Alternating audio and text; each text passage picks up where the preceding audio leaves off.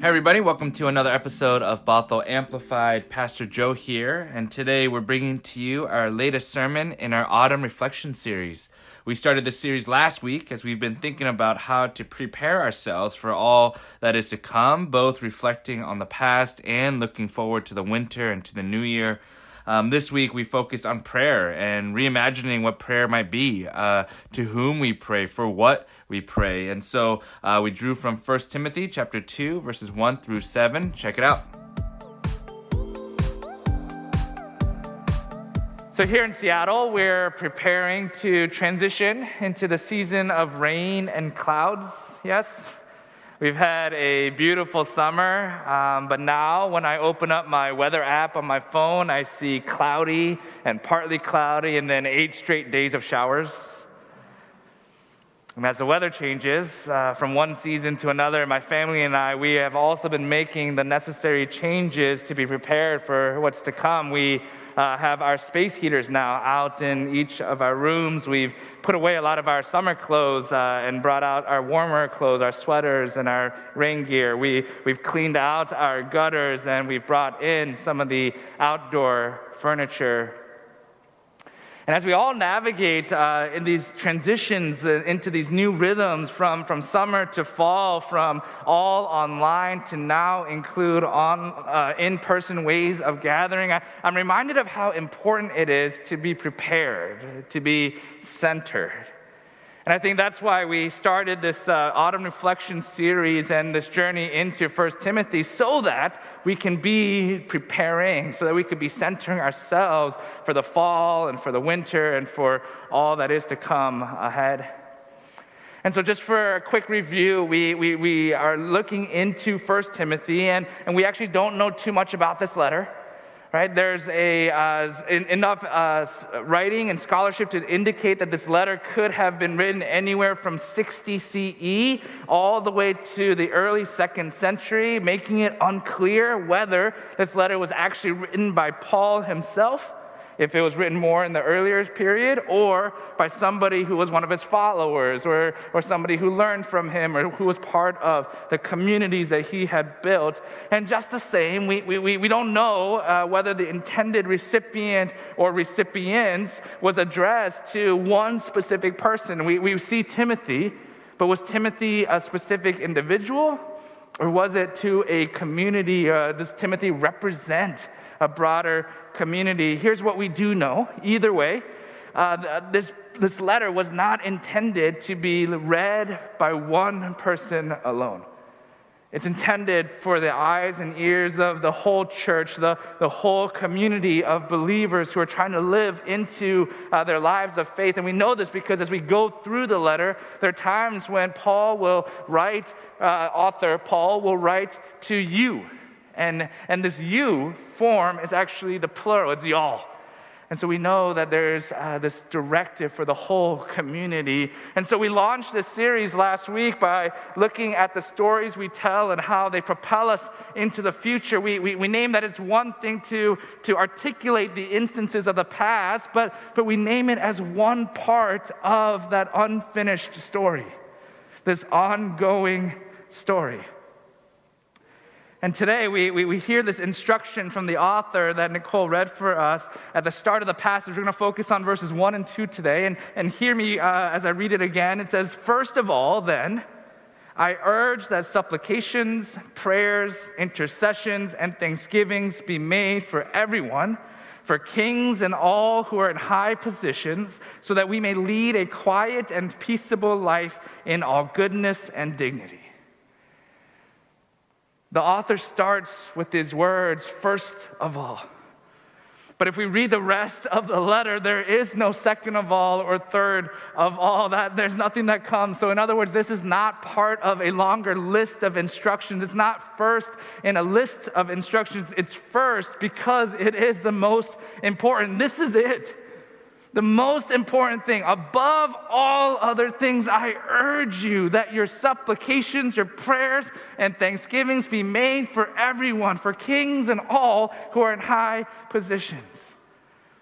And so any prayer that you might have for yourself, for your neighbor, for your family, for health, for the wisdom in tough situations, and even in times of thanksgiving, any prayer that you might have, even for kings and all who are in those high positions, pray them to God. I wonder if you caught the difference between who or what we pray for and to whom we pray. See, when Rome was first established in 510 BCE, it was a republic, and it was governed by 2 consuls who were elected into their positions, and this system functioned successfully for about 500 years. But when Julius Caesar comes into power, the republic is now replaced by an imperial system. It means that one emperor would rule from now on, and in doing so, the emperor would become more than a human figure. The emperor would be elevated into the levels of God, even taking on the likeness of deity. And after he was assassinated in 27 BCE, Julius Caesar would be proclaimed divine and then accepted and welcomed among the gods of the state, officially allowing for and often requiring of worship to Caesar. And so later in the 1st century CE, this type of emperor worship would become the developing and uniting characteristic of the whole empire. As the empire grows, it is this worship of the one emperor that keeps Rome stable. And so when we hear the author say in this letter to pray for the kings and for all who are in high positions, what the author isn't saying is to pray to them. Pray for them, yes, that all might lead a quiet and peaceable life in godliness and dignity, but don't pray to them. That's reserved for God and God alone. Go back, Deuteronomy 6. Hear, O Israel, the Lord is your God, the Lord alone. This is a passage that is taught generation to generation that Israelites and Jews hold dear to them. You go a little bit further to the 10 Commandments. You shall have no other gods before me. You shall not make for yourself any idol. You shall not worship them. So you see, the author of this letter is telling the community to make a choice.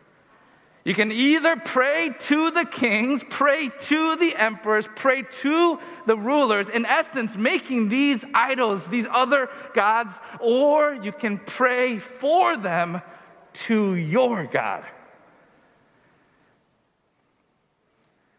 These words are not meant for only our foremothers and forefathers of the past who are experiencing persecutions and challenges of their faith in a different way. I have to believe that these words are meant to guide even us as we continue to journey as God's people, because I don't know about you, but often I'm overwhelmed by all that is happening in the world, all that is happening in our worlds. Wars and conflicts, injustices in our communities, hunger and homelessness, our relationships suffer, our marriages fall apart, we lose jobs, we get passed up for promotions, we've been out of work for months, depression, addictions, loneliness, hopelessness, and what we do as people are prone to do is we worry. And then when we worry, we make plans. And when we make plans, we think we have control. And when we think we can get that control, we yearn for more control because we think that we can fix it, that we can make it better. Because we're taught at an early age that the harder we work at something, the better the outcome will be. We can fix the things that are broken. We can make things better, and we've tied our human worth as humans to what we can do, and so we do. We work to get our kids in the best preschools and the best extracurricular activities. We work to get into the perfect college. We work to have the perfect marriage. We work to get that raise or promotion. We work and we work and we work. We lose sight of God in the midst of our hectic world, in the midst of our hectic lives, and we put our trust and our hopes and often even our prayers in money, in job security, in our kids, in their futures, in the government, in higher ups, in these gods and idols that we have made for ourselves. We forget that as people gathered in faith, our trust and our hopes are to be in God, and that we are to go to God with our prayers and nowhere else for the sake of the world. And so, yes, we pray even for our leaders, and we pray for our health, and we pray for our friends, but we pray all of these to God for the sake of the world. Dr. James P. Wind, he writes about an experience he had when he was visiting Chicago years ago. And he had this opportunity to go to the city's Museum of Contemporary Art. And he writes this. He says, "There, amidst the sculptures made of bubblegum and old doors, I came across a piece of art titled America's Joyous Future that still haunts me." He continues, as contemporary artists often do, Erica Rothenberg took a piece of everyday life, in this case a small church bulletin board, and turned it into a provocative work of art. In a manner familiar to clergy across the land, she spelled out life at one local congregation in simple white letters against a stark black background. Here's what it said: evenings at 7 in the fellowship hall, in the parish hall.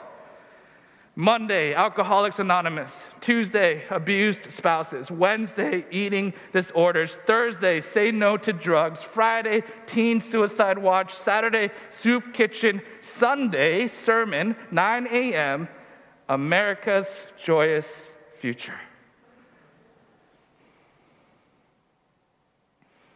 I wonder how you might interpret that art piece, America's Joyous Future.